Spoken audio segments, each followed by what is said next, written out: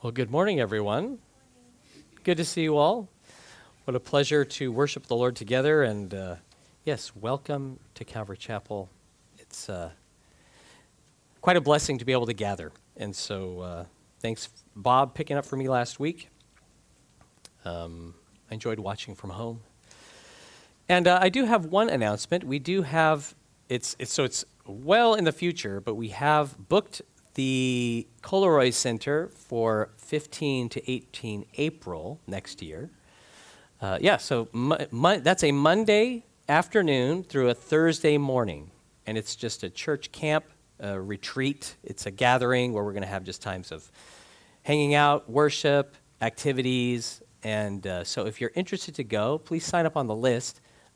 More details to come as far as pricing. And but if you'd like to be involved in the planning or some of the, formulating what we're going to do.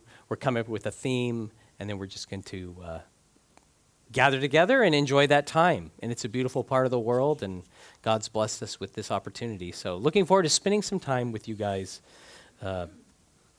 and may the Lord bless that. We'll be in Genesis 46, starting in verse 31, if you'll turn your Bibles there. And let's pray. Thank you, Father, for your faithfulness. Thank you that we make plans, but you direct us, you guide us. And God willing, we look forward to that time together next year. And we even look forward, Lord, to your word that you're going to speak to us right now. I pray, Lord, we would draw near to you with our hearts, that you might draw near to us, that we might humble ourselves before you to hear your voice, wanting to hear what you say so that we might do it. And I thank you that you are faithful, Lord. You are wise and holy and majestic. You're glorious and good. And when you correct us, you do so with love. Thank you for your gentleness. Thank you for your strength and your might, that you protect us and provide for us, and that nothing can overcome you because you've overcome all. You're greater than all, our sovereign King. And so we worship you, and we look forward to hearing you speak today. In Jesus' name, amen. A good first impression is important in things like a job interview, when you have a very limited amount of time to make a good impression. You want to put your best foot forward. And I find that this desire to impress or to present well can put a lot of pressure on us to measure up to some arbitrary standard that's catering to what other people are looking for. Like, I need to measure up to this standard to land that job or get that promotion or get that high opinion of others that I want. And it could be a desire for acceptance. It could be a fear of rejection that moves us to seek to present ourselves in the way that someone we feel like they will receive us. So we can create almost a false persona of what we imagine others want to see rather than being true to ourselves and to who God made us to be.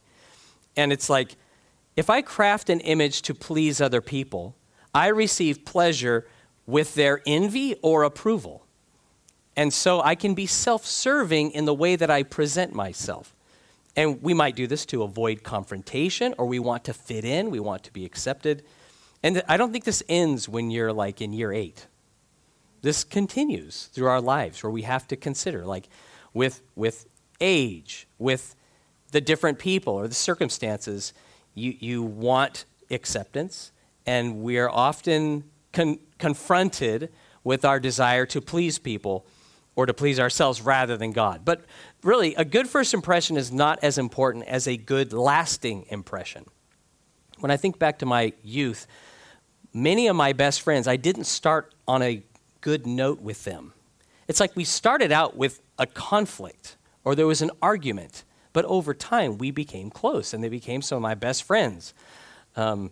Teachers that I had, where on the first day they seemed harsh or gruff, they ended up being some of my favorite teachers because they really cared for the students and they were strong to have some control over the class.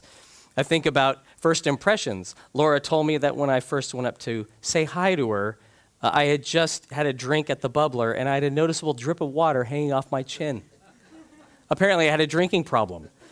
But now we're married. So there was like that first impression. We're like, this guy, he can't even like drink water without getting it all over himself.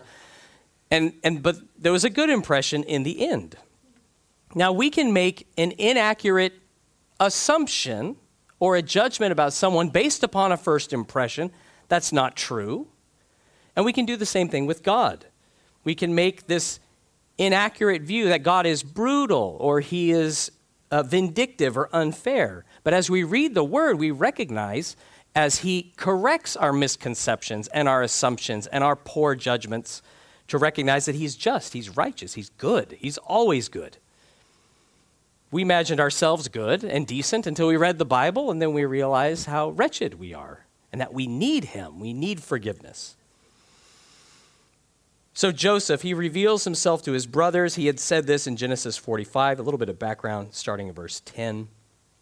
He told his brothers, "You shall dwell in the land of Goshen, and you shall be near to me, you and your children's children, your flocks and your herds, and all that you have." Pharaoh, when he heard that Joseph's brothers had come, he was like, "Great, your brothers are here. Let them dwell in the best of the land." He sent some carts to carry Jacob and his household back to Egypt. And Joseph has this emotional reunion with his dad, whom he hadn't seen in 22 years. And there were still 5 years of global famine. And so Joseph, he did all he could in his power to provide for his family, to care for them. And what we'll see in this passage is a natural inclination that he had and we have to look to our own resources and to seek favor from man rather than seeking God and trusting in him. And we can be more intent on presenting an image we think others will accept and approve of rather than resting in God and believing his promise, believing what he has said. And God's desire is that we would grow in our faith. We would look to him and rely on him more than ourselves. Verse 31, "Then Joseph said to his brothers and to his father's household, 'I will go up and tell Pharaoh and say to him, my brothers and those of my father's house who were in the land of Canaan have come to me. And the men are shepherds, for their occupation has been to feed livestock. And they have brought their flocks, their herds, and all that they have. So it shall be when Pharaoh calls you and says, what is your occupation? That you shall say, your servant's occupation has been with livestock from our youth even till now, both we and also our fathers, that you may dwell in the land of Goshen. For every shepherd is an abomination to the Egyptians.'" Now, from the moment that Joseph revealed himself to his brothers, he said, "You're going to dwell in Goshen. That's where I want you to live." But he was second in command. Pharaoh had the last word. Pharaoh was the king. And so Joseph's resided in Egypt as a slave, also as a ruler. And he had known a lot of, he's moved in many different in different areas of society. And he had insight into Egyptian culture and society and politics that his family didn't. And he used this information to coach them to avoid what they believed was abominable. Because we've read before that it was abominable for Hebrews to eat. So the Egyptians did not want to eat with the Hebrews. That was like a no-no. It was a faux pas. You just do not do that in Egypt. We also see that they hated shepherds.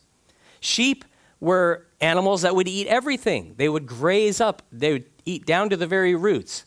And they saw them as unclean and the people that tended them as base or kind of low society.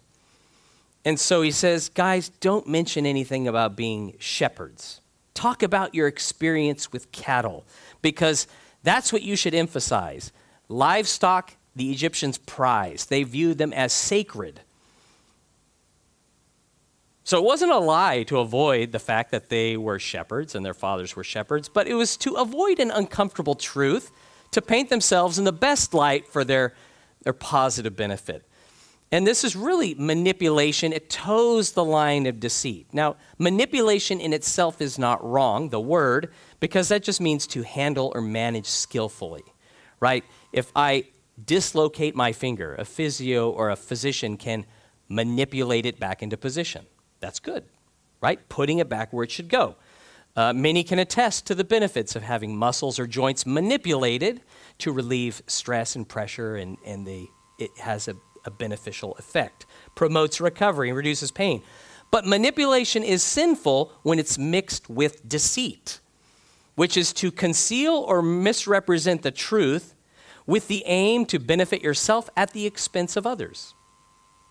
It's intentional misleading of people to tell them only some of the truth, to cause them to believe a lie, or to manipulate it in our favor. So not regards to the other people, but just like what I'm trying to get at, my motive for doing this. Jeremiah 9:8 gives an example. It says, their tongue is an arrow shot out. It speaks deceit. One speaks peaceably to his neighbor with his mouth, but in his heart he lies in wait. Deceit, it's the ammunition of the hypocrite, like Judas who kissed Jesus to betray him. So he's all lovey-dovey, he's friendly to Jesus when he's talking to him, but he had taken money to betray him. So he was deceitful in what he did. Speaking the truth doesn't mean unfiltered, full disclosure without thoughts of the feelings or the people who are around us, because the Holy Spirit will guide us to speak in love, to speak the truth. And if it's fear of, so it's our motive in why I say something or why I don't. If it's the fear of rejection, if it's the fear of offending somebody that keeps me from speaking the truth, if my words are motivated by deceit or self-interest and not the glory of God, then I sin by unbelief if we are deceiving people trying to gain advantage. So Joseph's using his political role. He's diplomatic to influence Pharaoh by telling his brothers not to mention being shepherds. He's pragmatic on behalf of his family to solve their problem with food. He was setting them up in the best of the land when the famine was over. This was a good place for grazing. And by avoiding offense, Joseph's like, this is how you're going to live in the land. By avoiding offense, you can have favor with Pharaoh. And really, we can do this in regards to faith in Christ. We can hope to please or try to avoid offending an unbelieving crowd to curry favor with them rather than advancing Jesus' kingdom, the kingdom of God by faith. And we could be so diplomatic, and I've seen this in myself. I can be so diplomatic in the things I say to avoid personal offense that I leave uncomfortable truths unsaid. Something that God wants me to say, I stop short of saying it because there's a chance that it might offend them and I might lose them as an audience. And it should be no surprise when people do not hear or respond to the truth when we're embarrassed to say it. So we need to be honest. And will we risk being rejected so that Christ might be received? We want that lost soul to come into the kingdom. And we want that erring person, that believer who's wandered from the way to come back and to abide in Christ. And as Christ's ambassadors, we already have favor with Christ. We have favor with God. We've received. And we shouldn't value the favor of people over that because we've already received God's favor, haven't we? Through Christ. I like what Paul writes in 2 Corinthians 5:20. He says, now then, we are ambassadors for Christ, as though God were pleading through us. We implore you on Christ's behalf, be reconciled to God. Paul's an ambassador of Christ. He says, it's like Jesus is pleading through my lips to Christians, be reconciled to God. Return to him. Return to him. And Paul's not threatening. He's not boasting. He's not mocking them. He's pleading with them. He's saying, guys, listen. It's like Jesus talking through me. Return to agreement and fellowship and unity with God.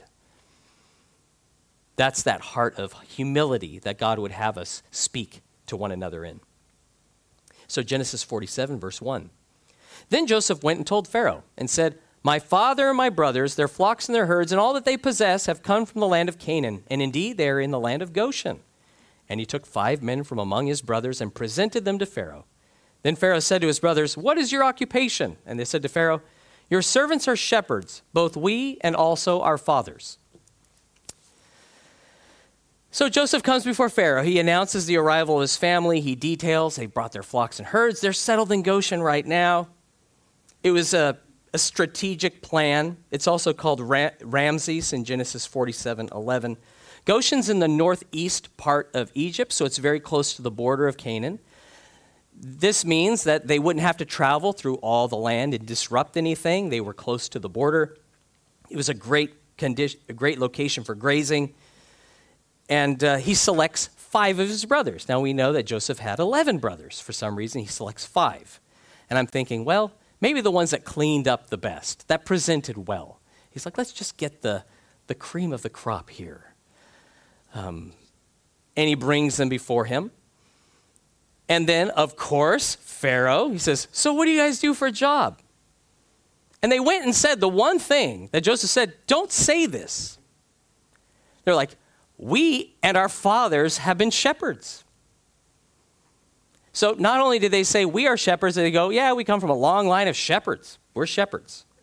And Joseph, I wonder if he's like cringing, like, oh my goodness, guys, you had one job. You had one thing to do, and you just went and said it right to the king.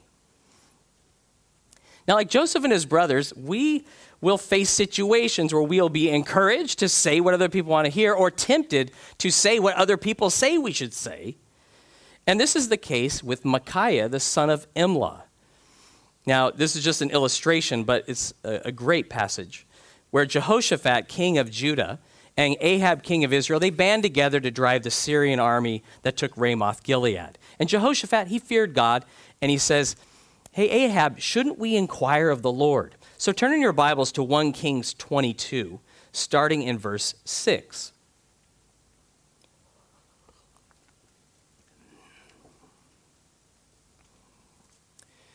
One Kings 22, verse 6. And Ahab is the king of Israel, by the way. Jehoshaphat, king of Judah. It says in 1 Kings 22:6, then the king of Israel gathered the prophets together, about 400 men, and said to them, shall I go against Ramoth Gilead to fight, or shall I refrain? So they said, go up, for the Lord will deliver it into the hand of the king.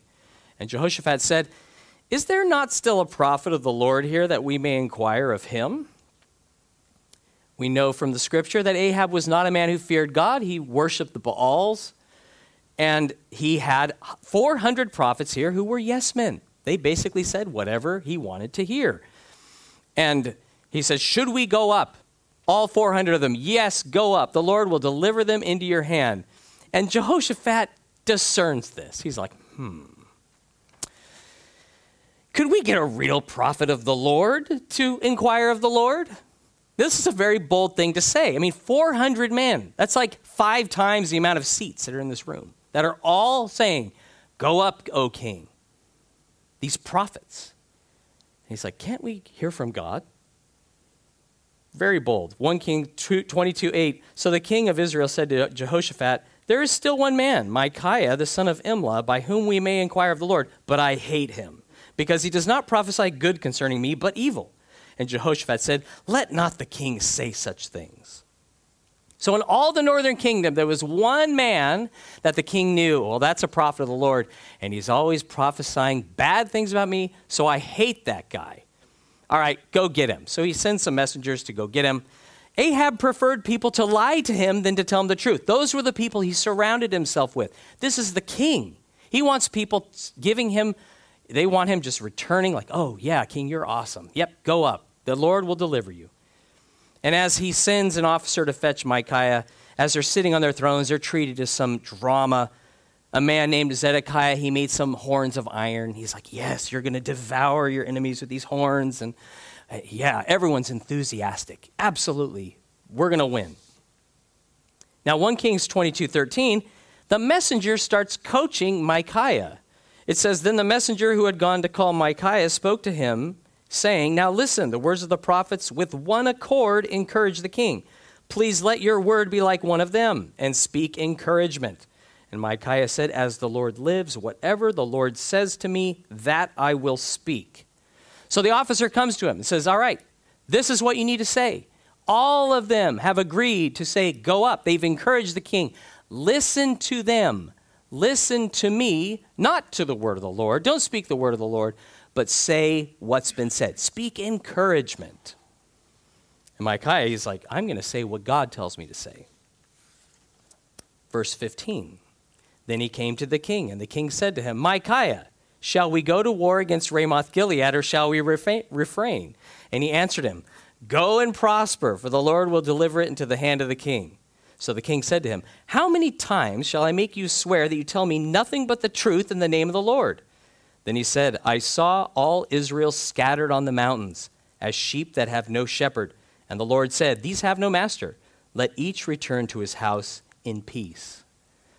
So it's likely that Micaiah, he employed a bit of a sarcastic tone, where he's like, well, Micaiah, do we go up? Go up. The Lord will deliver you into their hands, or them into your hands. And the king's like, Micaiah, how many times have I told you? Only speak the truth. And he's like, well, you want the truth? Israel's not going to have a king after this day. And he went on to explain that God had sent a lying spirit in the mouths of Ahab's prophets that would lie to him, tell him to go up, he would go up and fall in battle. Zedekiah, he proceeds to punch Micaiah in the mouth. He insults him, and then Micaiah is thrown into prison. And he said in verse 28, if you ever return in peace, the Lord has not spoken by me. And he said, take heed, all you people. So he warned him. He said, you're going up to die if you go up to Ramoth Gilead. And as he went up, it says he went up in disguise, and a man at random pulled back a bow, just shot at random, and it just slotted in through a chink in his armor, inflicting a mortal wound, and he died by the end of the day. So you have 400 people that are saying, go up, O king, the Lord will deliver them into your hand. And you have one man who speaks the truth, and it was shown to be true in the end. Now, the brothers of Joseph, they demonstrated more faith in being plainly honest with Pharaoh than Joseph did. They weren't too ashamed to tell the truth about they and their fathers being shepherds. They weren't trying to, really, because he said, emphasize your skill with cattle. They didn't say anything about cattle. All they did was say, we're shepherds, both we and our fathers. They were willing to identify with what the Egyptians considered abominable, throwing themselves upon God's mercy. You know, you don't need to be clever or even intelligent to tell the truth. Anybody can tell the truth. When we play to the crowd, we put pressure on ourselves to impress or seek favor with men rather than resting in the grace and the promise of God. In Genesis 46, God met with Jacob. Remember, he was just going up. After he received the word and was in those carts, God said, don't be afraid to go down to Egypt. There I will make of you a great nation. They didn't have to live in Goshen to thrive. God said, I'm going to be with you. You're going to go to Egypt, and I'm going to make there of you a great nation. They needed God. They didn't need Goshen. They needed to choose to trust him rather than carefully crafting answers to gain favor from the king. And what a great picture for us, because times have changed, but people have not changed. We can fall into the trap of trying to please people rather than God, trying to please ourselves, trying to have a plan and trying to achieve it rather than resting in God's plan and timing. We can advise and coach people on how to live or what to say, or without even seeking God for our own life and choices. And I like that his brothers weren't afraid to be shepherds when shepherds were an abomination, and it's what they were. David, he wrote, the Lord is my shepherd. I shall not want. Jesus, he's the good shepherd who lays his life down for the sheep. And there are many people who might see Christ or those who follow him as abominable.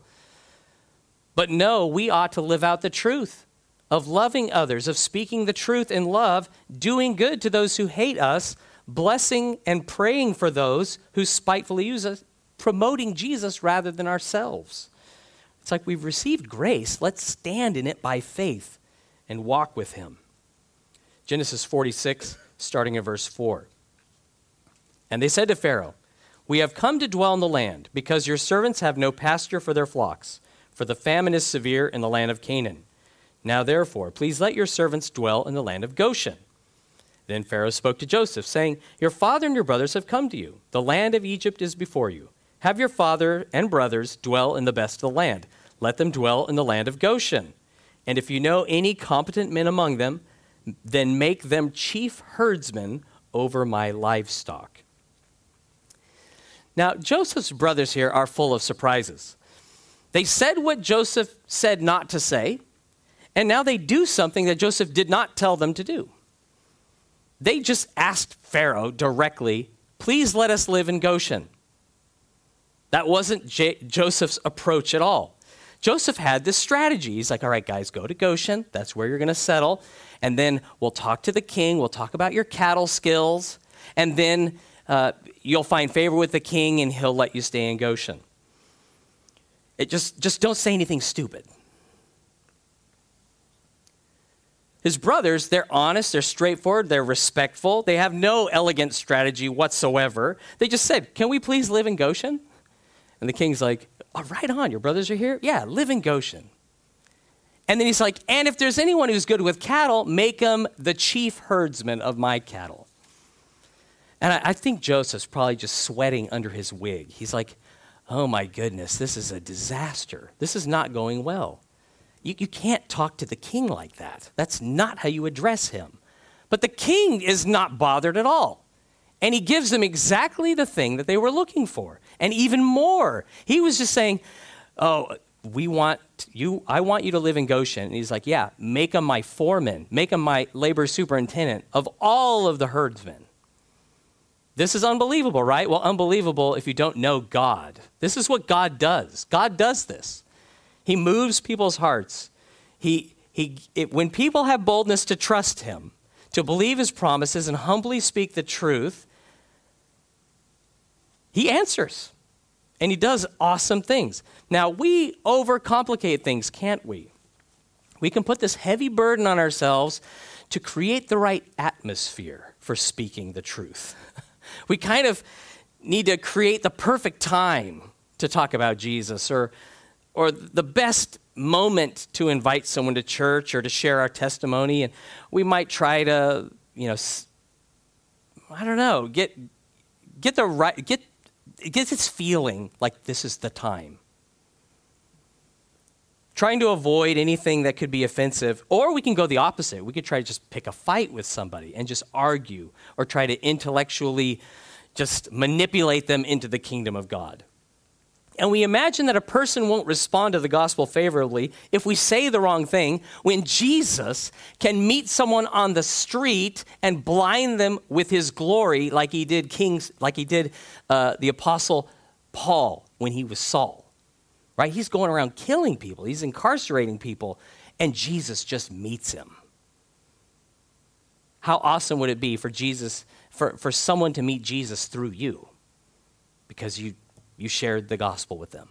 You shared the truth of God's love. You didn't avoid what was important, but you asked a direct question. And I think that's a good example here. Rather than dancing around like we really want to go to Goshen, we're not going to even mention Goshen, but to just say, please let us stay in Goshen. And he responded to it. Paul pleaded for Christ's sake. The brothers of Joseph, they said, please. It shows a humility rather than asserting self. Really an example for all of us to follow. Genesis 47:7. Then Joseph brought in his father Jacob and set him before Pharaoh, and Jacob blessed Pharaoh. Pharaoh said to Jacob, how old are you? And Jacob said to Pharaoh, the days of the years of my pilgrimage are 130 years. Few and evil have been the days of my life, and they have not attained to the days of the years of the life of my fathers and the days of their pilgrimage. So Jacob blessed Pharaoh and went out from before Pharaoh. So now Joseph presents his father, and it says Jacob blessed him. Isn't that awesome? The elderly Hebrew, he's lacking food in his country. He's able to bestow a blessing upon Pharaoh, who was regarded as a deity among his people. So it's not Pharaoh blessing Jacob, it's Jacob blessing Pharaoh. And he says, how old are you? He doesn't say, what is your occupation? I think it's because he looked old. He wasn't really as fit as he once was. And he says, the days of my pilgrimage, 130 years, few and evil have been my days. I haven't measured up to the years of my fathers. When young people are asked how old they are, I like it how they want to be older than they are. They'll say like, I'm 8.5, or 8 3/4, or in 6 months I'll be 21, or next year I'll be 50, right? You start kind of, Jacob's honest about his age. He's downplaying it as an achievement though. He's not bragging about how old he is, as if it was something worth boasting in. a testimony of his hard work or his clean living or his righteous reward. But you notice his interaction with Pharaoh, it begins with blessing and it ends with blessing. He blessed Pharaoh when he met him, and he blessed him when he parted from him. Jacob didn't go to Egypt to receive a blessing. He didn't appear before Pharaoh to gain favor in his sight. He came because he was already blessed by God, who is most blessed. And in blessing Pharaoh, Jacob invoked prosperity and happiness from the Lord. And this is something God had promised Abraham. If you turn in your Bibles to Genesis 12, verse 1, God promised that he would make Abraham and his descendants a blessing. This is just the beginning of God fulfilling what he had promised. Genesis 12, verse 1. Now the Lord had said to Abram, "Get out of your country, from your family, and from your father's house, to a land that I will show you. I will make you a great nation. I will bless you and make your name great, and you shall be a blessing. I will bless those who bless you, and I will curse him who curses you. And in you all the families of the earth shall be blessed." This blessing upon Abraham, his family, it's all of grace. And by faith in God, they received his blessing and they blessed others. They were a blessing because God made them to be. It's like this blessing would be passed down through generations of those who feared the Lord. We read in Hebrews 11, 20 and 21, it says, "By faith Isaac blessed Jacob and Esau concerning things to come. By faith Jacob, when he was dying, blessed each of the sons of Joseph and worshipped, leaning on the top of his staff." So, by faith in God, confidence, Isaac blesses both Jacob and Esau, and Jacob also blessed the sons of Joseph that were born in Egypt. And they were leaving. They knew that their life was coming to an end on earth, but they were going to their fathers. They were going to God, and they were also committing their family into the care of their heavenly Father. Now notice that the blessing, it was extended to Jacob and Esau. It wasn't just Jacob who was blessed. Both of them, all of the sons were blessed. And this illustrates how blessing from God is extended to all people, but it's those who trust and fear God that are in a position to receive the full benefit of that blessing. I mean, we've all been blessed, right? Whether you know him or not. God causes the sun to shine on the just and the unjust. He causes the rain to fall. He causes the crops to grow. He provides for the needs of all people. Yet it's those who enter into a covenant with God through faith in Jesus that have a glorious future that outshines the sun in his presence forever. And so in the face of a famine, in a strange land, God made his people to be a blessing. So awesome. Genesis 47:11. "And Joseph situated his father and his brothers and gave them a possession in the land of Egypt, in the best of the land, in the land of Ramses, as Pharaoh had commanded. Then Joseph provided his father, his brothers, and all his father's household with bread, according to the number in their families." Joseph settled Jacob in the best of the land, supplied their food, and it was all by the command of Pharaoh. It wasn't under the table or anything. This was like what the king commanded them to do, to dwell in that land and to be fed. And so their physical needs were met.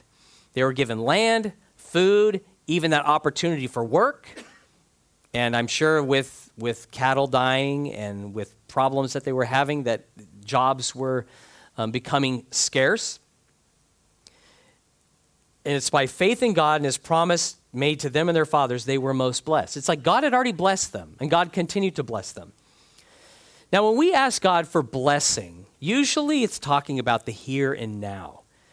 It's to be gifted good health or prosperity, or to get money, to have good business, or what's pleasing to us. We can see the value, right, of living in the best of the land. We're like, yeah, that is a blessing. I'm like, I approve. I approve of that blessing, the best of the land. We don't always see the blessing in having extra work. Like, oh, extra work. Or that you're getting older. You know, to an 8-year-old, that's a really cool thing. But to someone who's feeling it a bit more, it's not so great. Or the blessing of needing to move. They had to move. I don't like moving. I'd rather not move. But they moved from the land that God gave them into a foreign land. And it was a blessing from the Lord. He provided for them. We need to understand that the blessing that God gives, it's not in what you have or what you don't have. It's in God. That He is the blessing. And by faith in Him, we can rest secure and in peace because He is faithful who promised. And because of your circumstances, because of how you're feeling, because of your age, you could feel like you cannot be a blessing to anyone and that you're in fact a burden to them. But no, in Christ, you are a blessing because He created you to be one. See the difference? It's not just receiving something as a blessing. He created you to be the blessing. Right where He has you. To be the blessing, as Jacob was in his old age. It's not what you have. It's not what you can do. It's who Jesus created you to be. A new creation, a blessing, that His life and His light would shine through you according to His grace. Turn in your Bibles to 1 Peter chapter 3, starting in verse 8.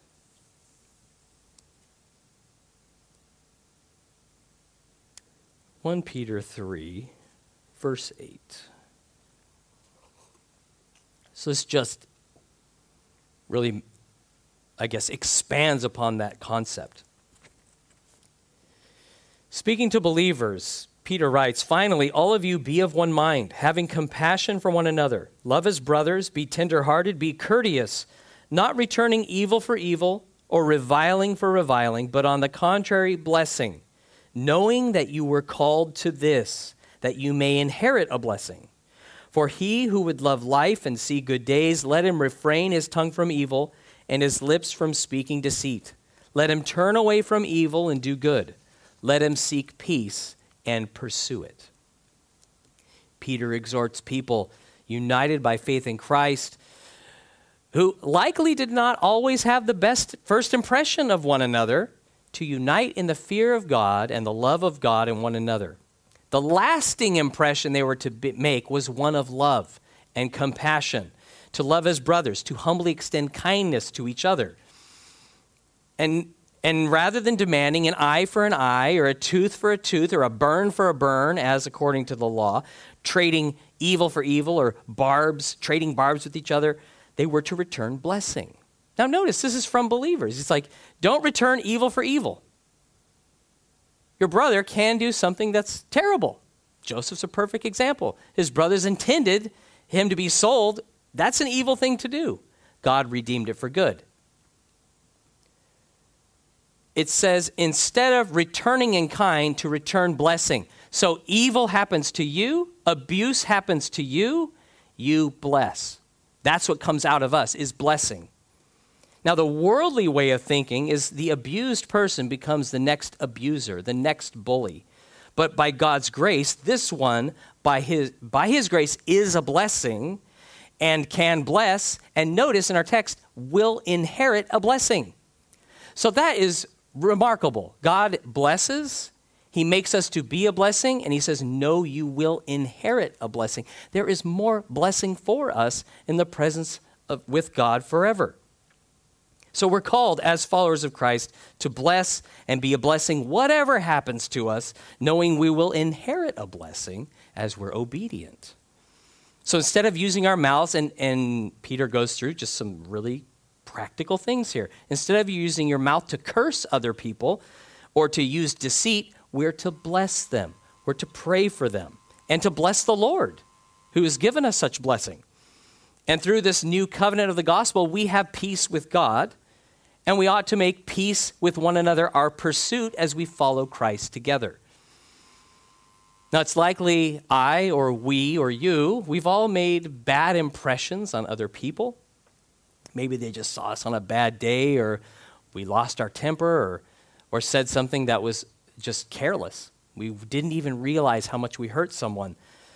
But let's determine to bless the Lord and to bless others, that our lasting impression would be one of grace and love and compassion and kindness to one another. We can say, few and evil have been our days on earth, but we have this incorruptible, undefiled, enduring inheritance with our Savior. He lifts our burdens. He comforts our souls. He provides for our needs, and he's made us a blessing. So let's rest in him, and let's be the blessing he's called us to be. And it won't be through us trying hard, but by faith in him, walking with Jesus and abiding. Let's pray. Thank you, Father, for the blessing that you give us, the blessing that you have created us to be through our Lord Jesus, and for this inheritance of blessing that you have laying before us, this amazing future. And I pray, Lord, we would enter into that future even now as we choose to embrace speaking the truth in love, seeking to trust you and your promises over our own schemes and plans, and entrusting our future to you. Lord, I thank you for this example that you've given us in your word and for going straight to our heart, pointing out our motives, that we have been deceitful, that we have manipulated things at times to seek our own benefit, that we have not trusted you. And Lord, I repent of unbelief. I pray that we would all join together in choosing to speak the truth and choosing to honor you and casting our cares upon you because you care for us, not returning in kind. And I pray we would leave a lasting impression of your love and grace wherever we go because you are with us, you will help us, and you are our blessing. And we praise you, Lord, that you are most blessed. We exalt your holy name, and we thank you for coming to us, for drawing near to us when we draw near to you, and for revealing our need, for offering forgiveness, for offering salvation through faith in Jesus, and hope that this world cannot provide. Lord, I pray we would lead others to you by our example, and that you would use us, Lord, to shine bright for your glory. In Jesus' name, amen.